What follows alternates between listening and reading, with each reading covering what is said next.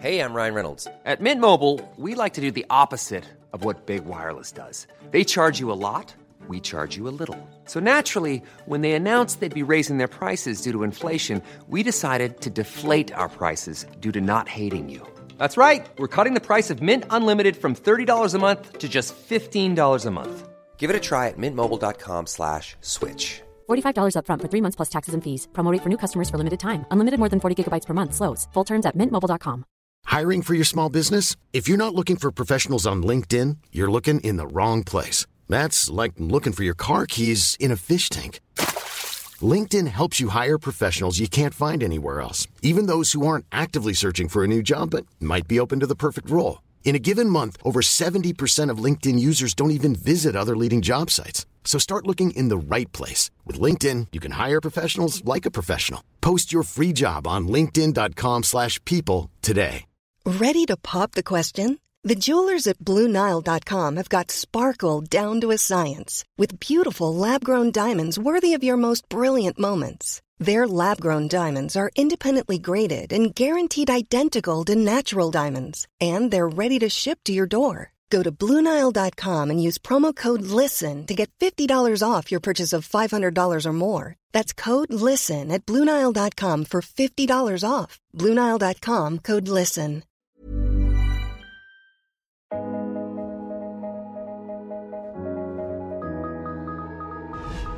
When a woman's mutilated body turns up in an abandoned apartment building. It was very gruesome to think how she died. Quiet Tulsa, Oklahoma will never be the same. People could not have been more shocked. Promising leads turn down blind alleys. It's not going to be solved without a miracle. That miracle comes out of nowhere, a quarter century later. He was the monster we've been looking for decades. How well do you know your neighbors? What lies behind the white picket fences?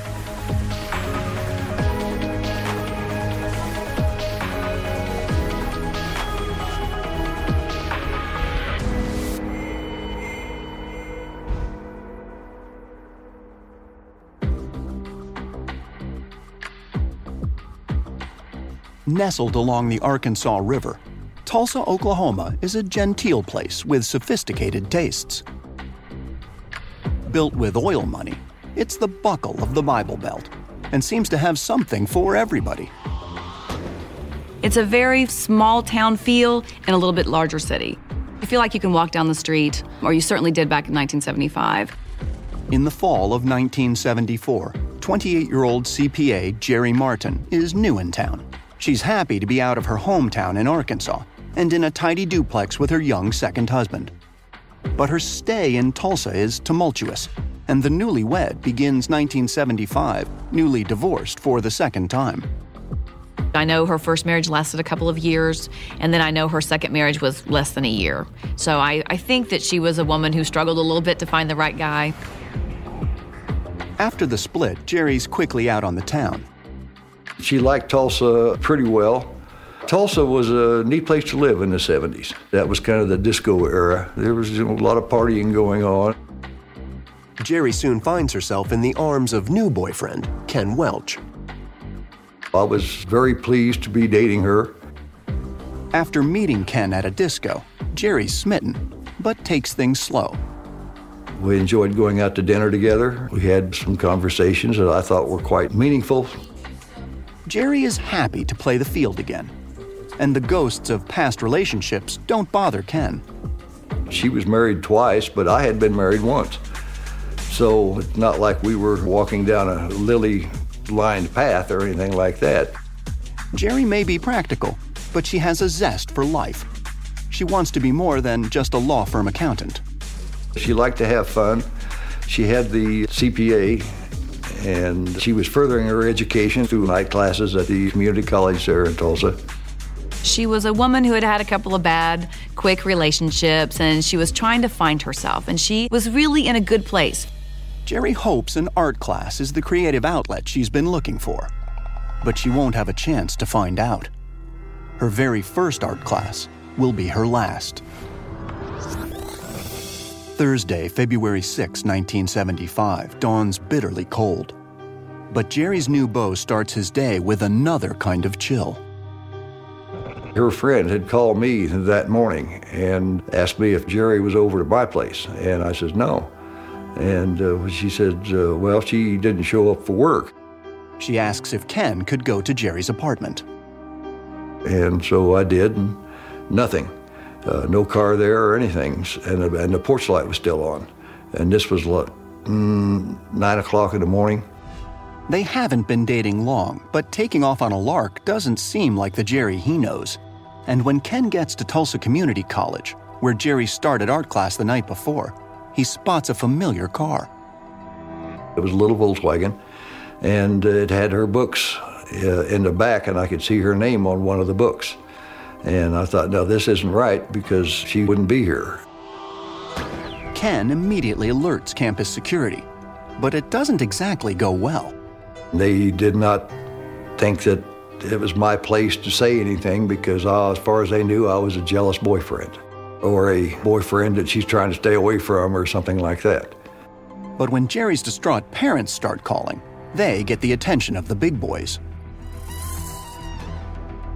Thursday finds Detective Martin Van at work, doing what he loves. After a grueling tour of duty in Vietnam, Van still wants to serve as a police officer. Anytime you can help somebody that really needs it, that's a real payback. And Tulsa is full of people Van can help. It was a good place to be. It was calm, yet it was growing. But that calm is shattered when a missing persons case lands on Van's desk. The department is supposed to wait 3 days before investigating such cases, but this one's different. Her boyfriend said she was missing. He had found her car. He was checked out. She was missing, and we had to find her. So less than 24 hours after Jerry was last seen, police are on the case. Since her car had been found and nobody had seen her, we obviously assumed that she had been taken by force. But when police check out the car, they're stumped. There are no signs of foul play inside or outside the vehicle. We had no witnesses. No unusual sounds were reported. We had nothing except basically a fact that this woman was missing, and there was no reason for her to be missing. It looks like it's time for some good old police work. Before Van can figure out what happened to Jerry, he needs to know how she lived. When Van arrives at Jerry's home, everything's in its proper place, just like her boyfriend said it would be. There wasn't a dish in the sink. All of her clothes were neatly placed on the hangers, and then the hangers neatly placed in her closet, evenly spaced. All of her shoes were against the wall, toes forward. Jerry is a woman with all her ducks in a row. And this told me this was not the residence of somebody that would just disappear and not let somebody know. Something was wrong. So what happened to her? Where did she go? It looks like Van's going to need some help on this one. Every detective on the squad that's not tied up on other cases is brought in to search for Jerry, including Chuck Jordan. And like Van, he's a young cop paying his dues. 1975, I was a detective at that point in time, working midnight shift, actually. Jordan spends the next several nights questioning everyone Jerry knows, from her classmates to her coworkers. Trying to determine if maybe there's somebody isn't answering your question just right. Maybe they could be a suspect in it. And with 2 failed marriages under her belt, the cops give Jerry's exes some special attention. Exes are always somebody that we tend to think could have ill will towards somebody. So we went to the exes, certainly investigated their possible involvement. The husband Jerry divorced a few months ago is living in Tulsa. But his alibi checks out. He was at work the night she disappeared. Her first husband also has an alibi. They couldn't find anybody who was mad at her, anybody who had it in for her, anybody she had spoken harshly to or tried to do something bad to. At that point, we became very concerned and began an all-out search through Tulsa to try to find her.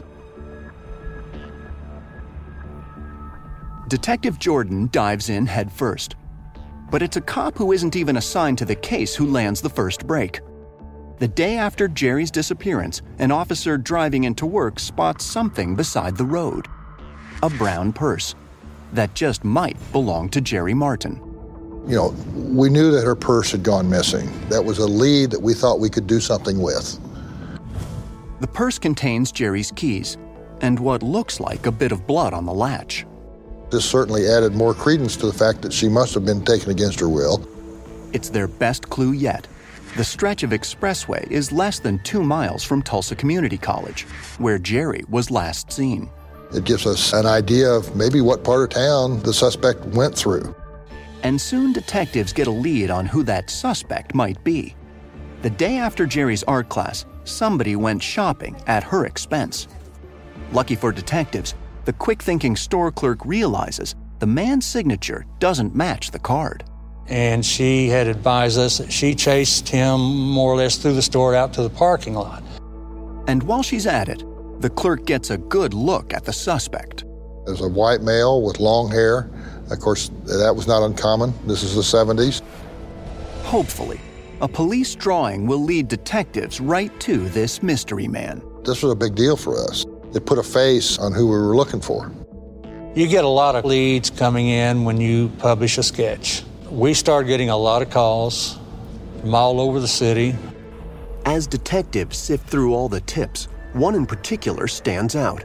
A neighbor of Jerry's reports a man sitting in his car down the block from her apartment. He doesn't exactly resemble the guy in the sketch, but the woman thought police should know about. It turns out the car belongs to Jerry's boyfriend, Ken Welch. The boyfriend would be a person of interest, somebody you would speak to. Especially if that boyfriend's been lurking outside his missing girlfriend's apartment, leaving police to wonder if Jerry's new love isn't Mr. Nice Guy after all. And they have one question for Ken. Can you tell me where you were during the time that she was abducted?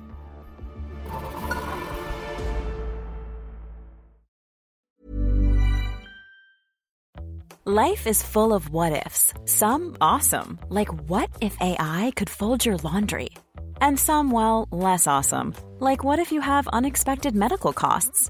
United Healthcare can help get you covered with Health Protector Guard fixed indemnity insurance plans. They supplement your primary plan to help you manage out-of-pocket costs. No deductibles, no enrollment periods, and especially no more what-ifs. Visit uh1.com to find the Health Protector Guard plan for you. Hey, it's Paige DeSorbo from Giggly Squad. High quality fashion without the price tag. Say hello to Quince.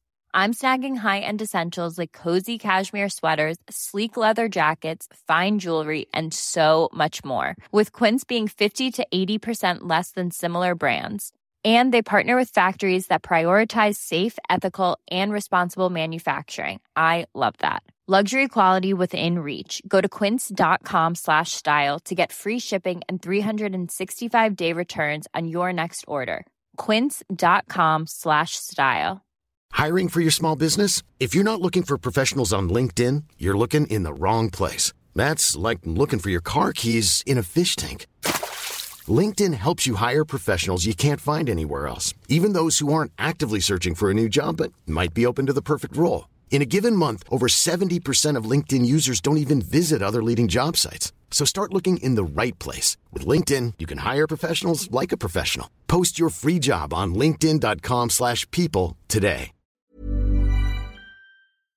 Hey, it's Janice from Warner Brothers Discovery. Have you ever heard the expression, perfect is the enemy of good? I think about that a lot, especially when it comes to my body and health, because perfect does not exist. It's a total trap. Noom isn't into this perfection thing either. Its unique approach is tailored to each person's psychology and biology. From coaching to recipes, Noom's app provides personalized information to help you on your journey, no one else's journey. I also think it's great that Noom doesn't restrict what you can eat, and it doesn't shame you for treating yourself. And treat yourself you should. What's more, Noom's approach is grounded in science. They've even published more than 30 peer-reviewed scientific articles about how they work. To date, Noom has helped more than 5.2 million people lose weight by helping them build new habits for a healthier lifestyle. So why not give it a try? Stay focused on what's important to you with Noom's psychology and biology-based approach. Sign up for your trial today at Noom.com. That's Noom.com. And check out Noom's first ever cookbook, The Noom Kitchen, for 100 healthy and delicious recipes to promote better living. Available to buy now wherever books are sold. Life in Tulsa, Oklahoma in the mid-'70s is not exactly fast-paced. But word is spreading like wildfire about Jerry Martin, who vanished after an art class a few nights before. This was in every headline. It was on the news every night. This was a big deal. Back in 1975, Lori Fulbright is in grade school, dreaming of being a reporter. She has no idea she'll one day cover one of the most talked about cases in Tulsa. I'm Lori Fulbright. Tulsa police tell us that homicides are lower. Now, as KOTV's crack crime reporter, she's the city's window into the dark side. And just like her viewers, Lori's wondering who's behind Jerry Martin's abduction. They're draining ponds. They're searching for people. They've got a composite out there. People were scared, and they didn't know, what's going on with this woman who's disappeared. Jerry's boyfriend, Ken, seems just as baffled. But his concerns turn to confusion when he finds himself at the center of the investigation. Police want to know why he's been loitering outside Jerry's apartment. They took me down and I was printed and mugged. I'm level-headed enough that I wasn't going to raise a fuss, because that's one place you don't want to raise a fuss. At the station, Ken's as cooperative as can be. He swears he didn't make Jerry disappear. In fact, he claims he was trying to track down the man who did. The man caught red-handed using Jerry's credit card, whose face police have plastered all over Tulsa. If this fellow had used her credit cards, well, he knows where she lives. He's got her ID and everything else. And if the suspect decided to show up at Jerry's house, Ken wanted to be there. He tells police it's the least he could do for his girlfriend. So I was going to play detective, and I went over to her apartment and parked about 3 blocks away around the corner. Very subtle in a red Corvette. The do-it-yourself stakeout quickly gets Ken in trouble. I watched for 30, 45 minutes, and then I happened to see in the rearview mirror a lady coming out with a pad and a pencil, writing my tag number down. He may be guilty of bad judgment, but detectives are starting to realize he's not a bad guy. Investigators are now certain clean-cut Ken is telling the truth. It was tough to not be able to do anything. The only thing I could do would be get in somebody's way. Ken is not the only one in town new to police work. Mike Huff's cadet uniform barely has a wrinkle on it when Jerry Martin goes missing. I was 19 when I joined the police department. I was just so focused on wanting to be a policeman. Huff and the other cadets are more than fresh faces. Detectives know the youngsters will make good foot soldiers. In the 70s, we were a couple hundred people smaller than we are today, and resources were slim, and so they immediately threw us in the mix. The newbie could not have drawn a higher profile case to cut his teeth on. Most of the veteran investigators had felt that as the days went on, Jerry would be found dead. No matter what the outcome, it's up to Huff and the rest of the men in blue to find Jerry. And fast. And that means looking in every nook and cranny for any sign of Jerry. We followed up on friends that might know where she was. The thing about Jerry's case is she was so ordinary. Just a gal who was dating a boy and lived in an apartment and worked. Where does a likable young woman with no apparent enemies disappear to? I turned over every rock, every trash can, every dumpster, crawled under every building that I could get into. We just left no stone unturned. Investigators keep one eye out for Jerry and another for her suspected abductor. I went through thousands and thousands of mugshots looking for people that looked similar, and I think I got to the point where I was seeing that guy in my sleep. The search is going nowhere fast. The veterans are frustrated, the rookies bewildered. I don't think anybody had a clue as to how this would play out over the years, but they feared the worst and we found the worst. On Monday, February 24th, 3 weeks after Jerry Martin was last seen leaving her art class, a phone call breaks the case wide open. There was an apartment complex in the city that was in the process of being renovated, and they found a body. One of the construction workers had opened up a closet door and saw what he thought was a mannequin. When cops arrive on North Osage Drive, they know they have a homicide on their hands. Didn't take too long at the scene to realize the fact that that body was Ms. Martin. Below freezing temperatures in the unheated apartment kept the body from decomposing, preserving injuries these cops will never forget. I would say that of all the homicides that I've seen in my career, which is a few hundred, it was certainly one of the most gruesome. Jerry was clearly tortured, her body mutilated in unspeakable ways. Investigators also suspect she was raped. Whoever the attacker was, Jerry clearly didn't have a chance against him. It's not hard to imagine what the victim was going through as she was being killed. There was a coat hanger around her neck, which had strangled her. The cops know whoever did this is utterly depraved. It's a classic case of overkill. There was some post-mortem wounds to the body that were, of course, very gruesome. The killer made quite a mess. Maybe that's why he didn't notice the telltale clue he left behind. Probably the most significant was a fingerprint in blood under her body that wasn't hers. That pretty well rules out anybody other than the killer or somebody that's present, at least, during the killing. Police know that the fingerprint on the filthy floorboard just might belong to Jerry's killer. We did everything we could to preserve that for the future. Based on the barbaric injuries, detectives are convinced that Jerry's killer has done this before. If her body had been found beaten to death or just strangled, we'd have probably spent a little more time looking at exes and her closest circle of friends. But this was pretty obviously a serial killer. The crime scene, that half-renovated empty apartment on North Osage Drive, also tells detectives a lot. Finding the body the way it was, where it was at, this all indicated this had been a planned attack with a place to go with the victim. Nothing puts pressure on a police department like a serial killer on the loose, especially when cops have no idea who he is or where he's hiding. Nothing. We had absolutely nothing. No leads. But Lady Luck is about to change things up a bit when investigators get a tip about a suspect who hasn't exactly been lying low. His actions of being nude in front of a window is what brought the focus on him.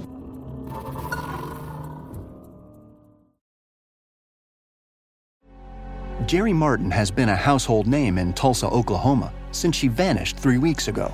But concern turns to horror as locals try to deal with her brutal and mysterious death. People could not have been more shocked to the core to find out that her body had been found and the way that she had been treated at the end. Determined to calm the city's fears, investigators set out to bring a murderer to justice. As it turns out, they have their eye on a promising suspect. A type of character that somebody who knew him would say, you need to check this guy out.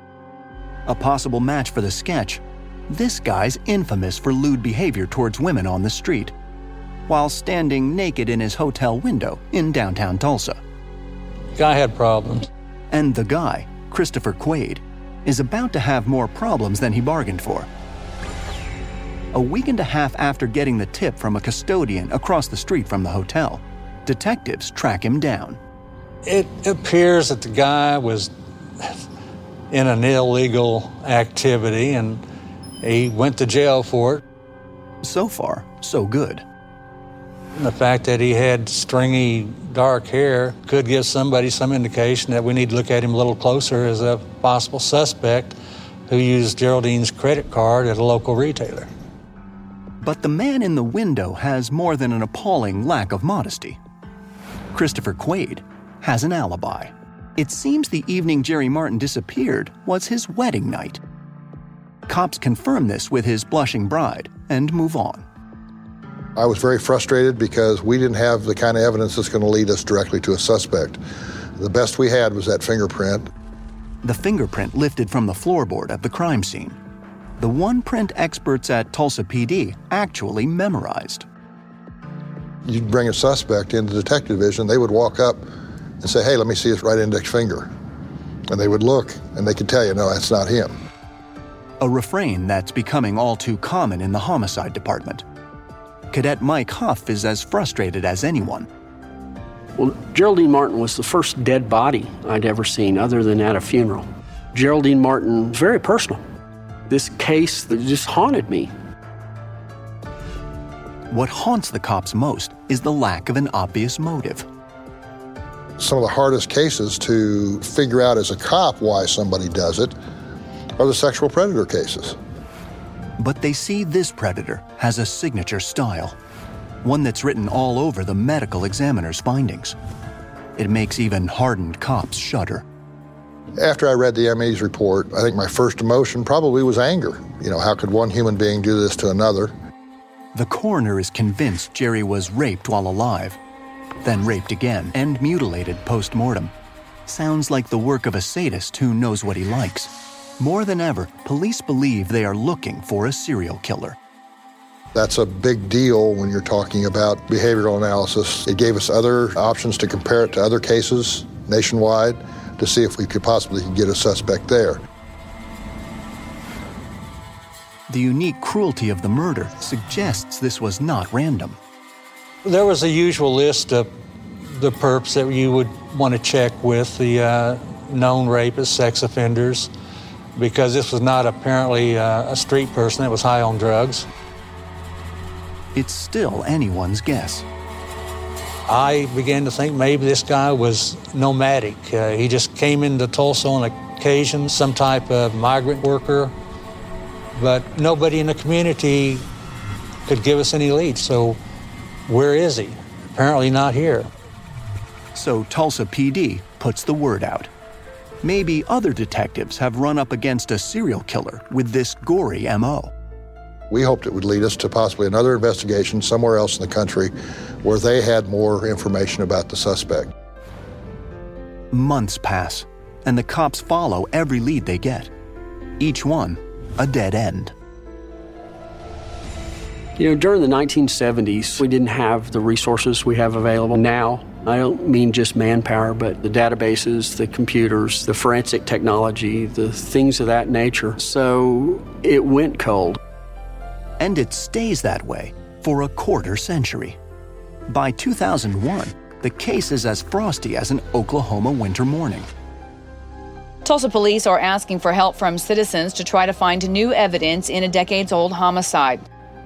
It's one of the oldest cases on Lori Fulbright's Cold Case Homicides feature on KOTV.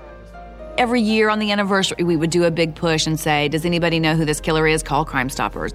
It's not like we've ever forgotten Jerry Martin. The feeling's the same over at the Tulsa PD. While other detectives have long retired, the Martin case is still on Mike Huff's to-do list. No longer a rookie, he's now head of the homicide division and the cold case unit. She still stands out. I mean, I can almost by hand draw you a picture of what her crime scene was, just from memory. I mean, it's ingrained. After all this time, Huff knows whoever killed Jerry might be dead himself by now. But he just can't shake the feeling her murderer is still alive and ticking. Always in the back of my mind, you think about, there is a killer out there walking the streets somewhere, and what can we do to find him? Detective Huff might not have to wrestle with that question much longer. In January of 2001, he and his colleagues get some unexpected help.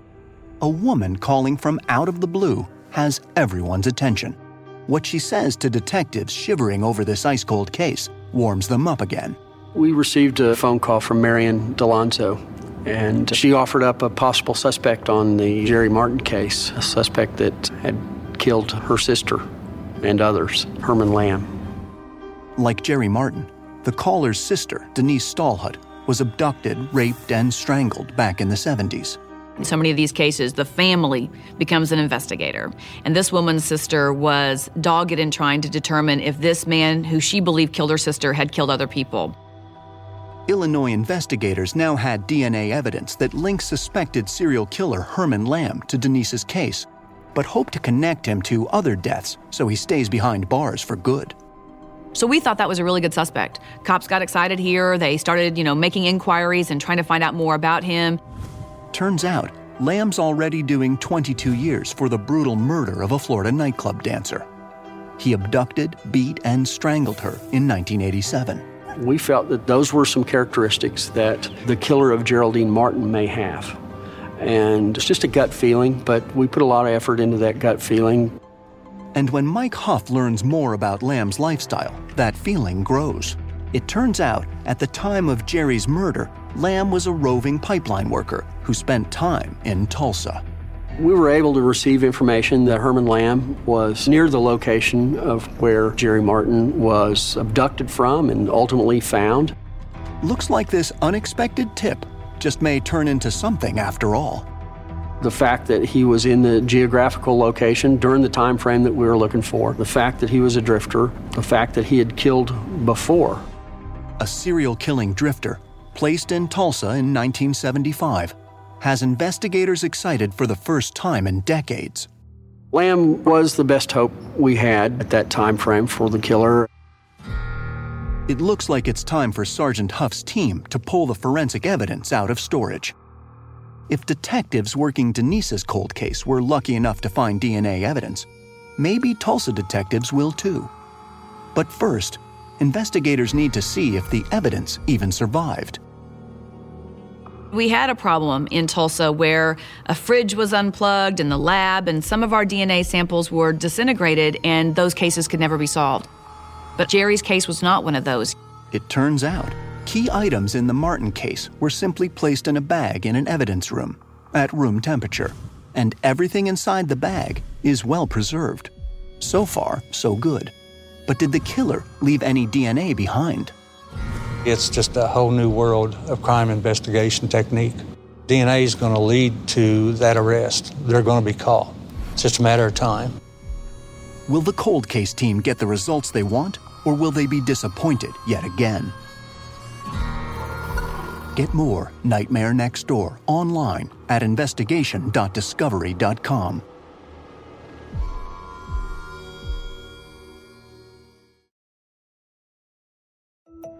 For folks in Tulsa, it's hard to imagine that 25 years have passed since Jerry Martin's death. And locals find it even harder to believe no one's ever been arrested for her murder. A sentiment reporter Lori Fulbright often hears from her viewers. Unsolved cases are very hard on the police. They're very hard on the community. If that kind of evil is going to exist, they want someone held accountable. And when no one is, it makes you feel more vulnerable, and nobody likes that feeling. Least of all, Sergeant Mike Huff, who's been on this case since Jerry went missing such a long time ago. That case not being solved for year after year after year, it was way past frustrating. It was sad. But things are starting to look up. Sergeant Mike Huff now has his eye on serial killer Herman Lamb. He's putting all his money on his new prime suspect.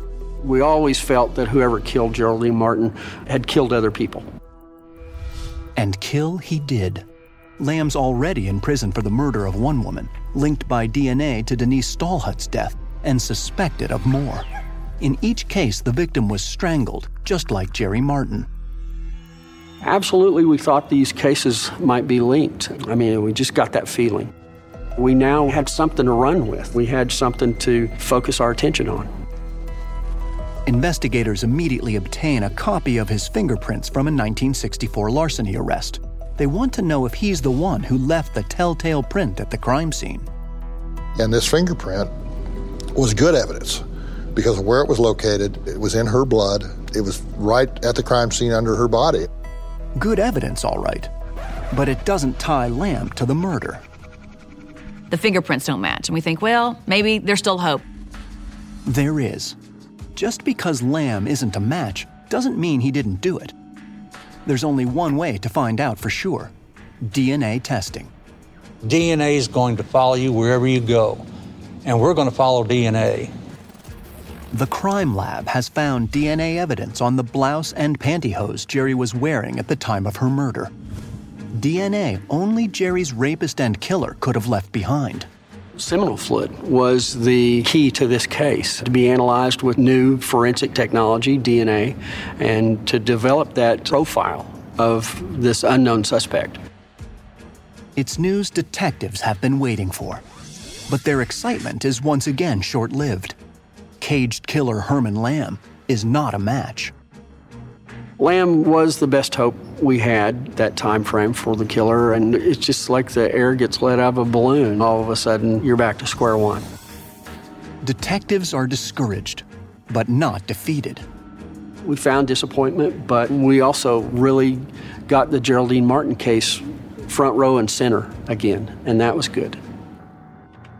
But even the most dedicated lawman needs a break from the monotony every now and then.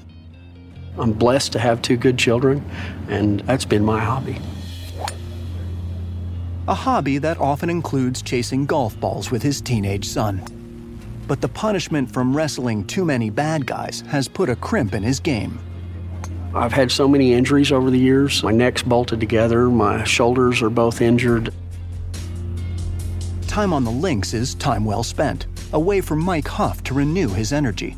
And he's going to need plenty of it now that the Martin case is once again at the top of his to-do list. He will not give up. He is a dog with a bone when it comes to these homicides, and he is the most determined, dogged investigator out there. And he wouldn't let this case go, or any other case. On this case, Sergeant Huff has at least one advantage. We just knew we had the killer's DNA, but you have to generate your own suspect. And they do just that. Cold case detectives scour police reports and the internet for any new links to Jerry's case. They looked at everybody. They even looked at Ted Bundy as a possible suspect. Their minds were open to any possibility of finding Jerry's killer. They even revisit names from Jerry's past, including her old boyfriend, Ken Welch. At the time of her disappearance, detectives did wonder about Ken. She had met Ken Welch 3 or 4 weeks before her death.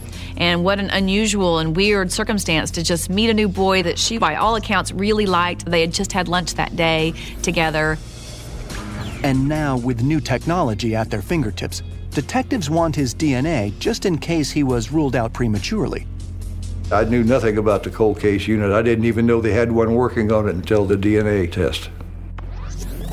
Ken, now living in Arizona, gets a surprise visit from local detectives.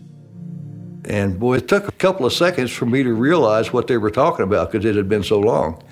And they said, would you be willing to come down to our headquarters and give a DNA sample? And I said, sure.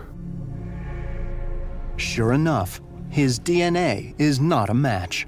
And once again, it looks like Ken is on the up and up. It was a relief. I'm not trying to hide anything. Let's put this to bed.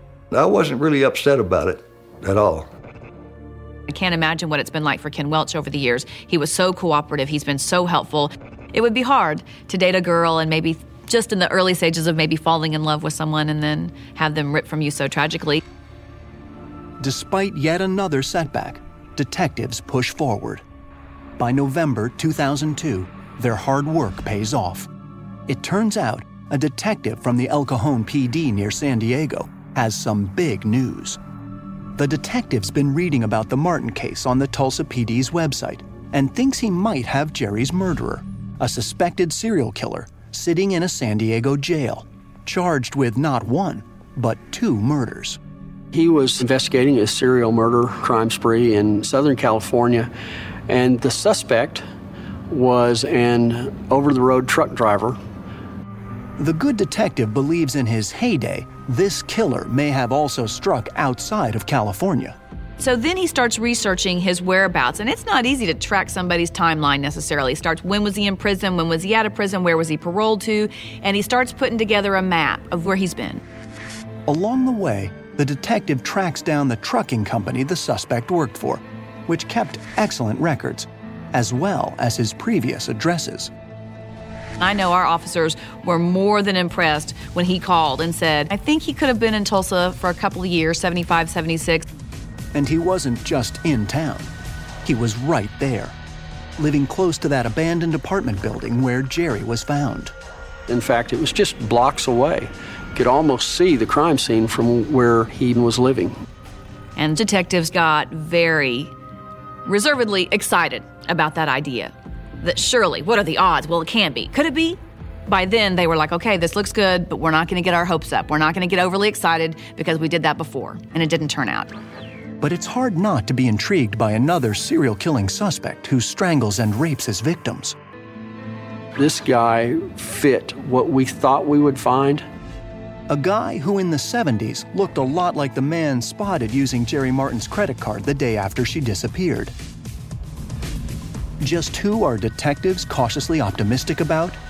64-year-old Clyde Wilkerson. Before this day, Clyde Wilkerson was not even on our radar screen. We hadn't even heard of him. They'll soon know every detail about Wilkerson, and then some. Detective Huff hopes this suspect is a keeper.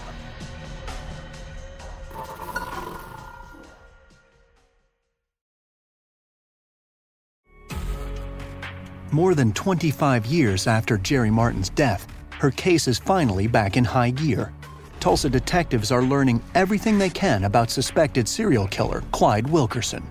Clyde Carl Wilkerson shared the profile of who we thought we'd be looking for. Kind of a drifter. No real connections that are landing him in one area for a long period of time.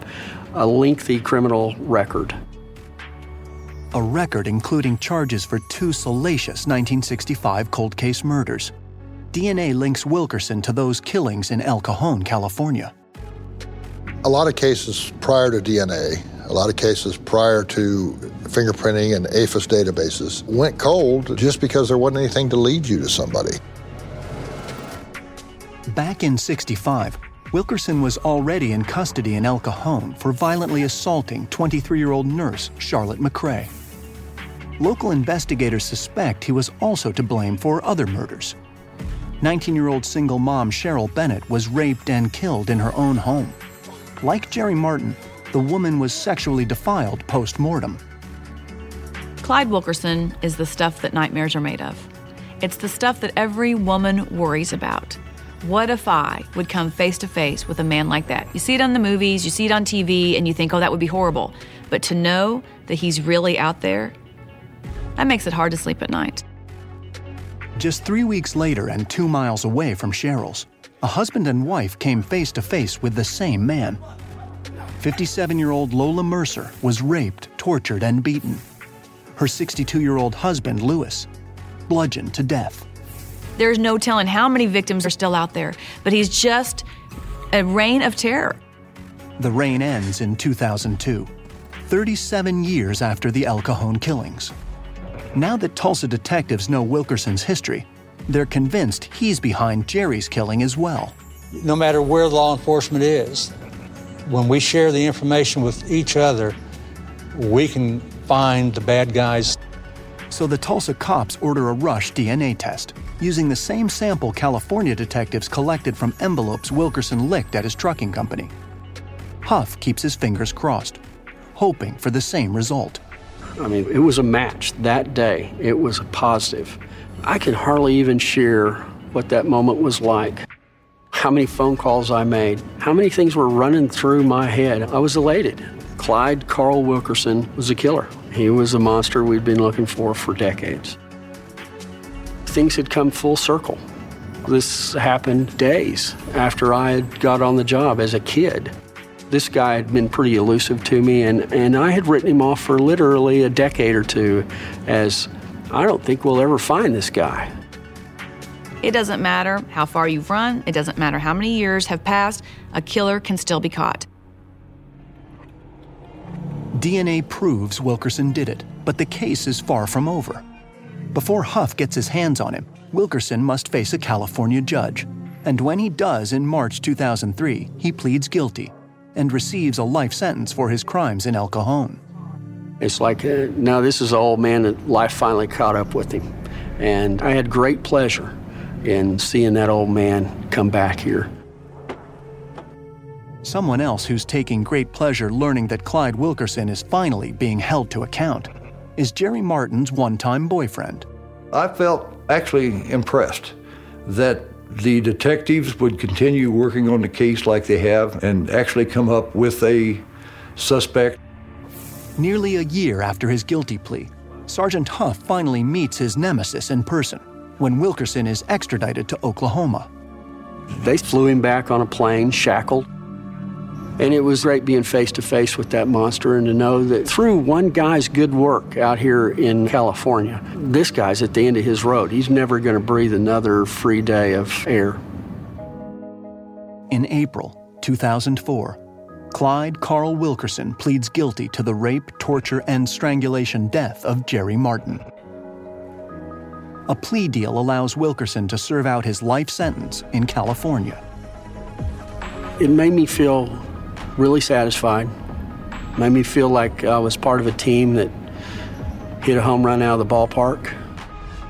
Based on the evidence, detectives have a pretty good idea what happened to Jerry Martin on that fateful February night in 1975. She did nothing to cause this to happen to her other than to walk out the front door of a junior college and try and get home. But before Jerry is safely in her car, she runs into Wilkerson lurking in the shadows. This was one of these sexual predators that saw a unique opportunity. It was dark, pretty isolated, and attractive young woman coming out of a building. From there, the terror starts. Wilkerson takes Jerry to the abandoned apartment building on North Osage Drive. He sexually assaulted her, tortured her, killed her, and then left her like garbage. The very next day, he's almost caught using her stolen credit cards. We were so close to catching him 24 hours after she's missing, less than. We could have had him. Wilkerson gets away scot-free and disappears for over a quarter century. This guy is like the boogeyman, and he is what we are scared of as a society or a community. Good thing Wilkerson won't be around much longer. He's going to die soon, hopefully. The tragic death of young Jerry Martin has changed Tulsa forever. Life here isn't so rosy anymore. That was our first big wake-up call, is, oh my gosh, this kind of evil, this kind of terror can happen in Tulsa, Oklahoma. These days, folks don't take anything or anyone for granted. It's just critical to our society that we catch these people.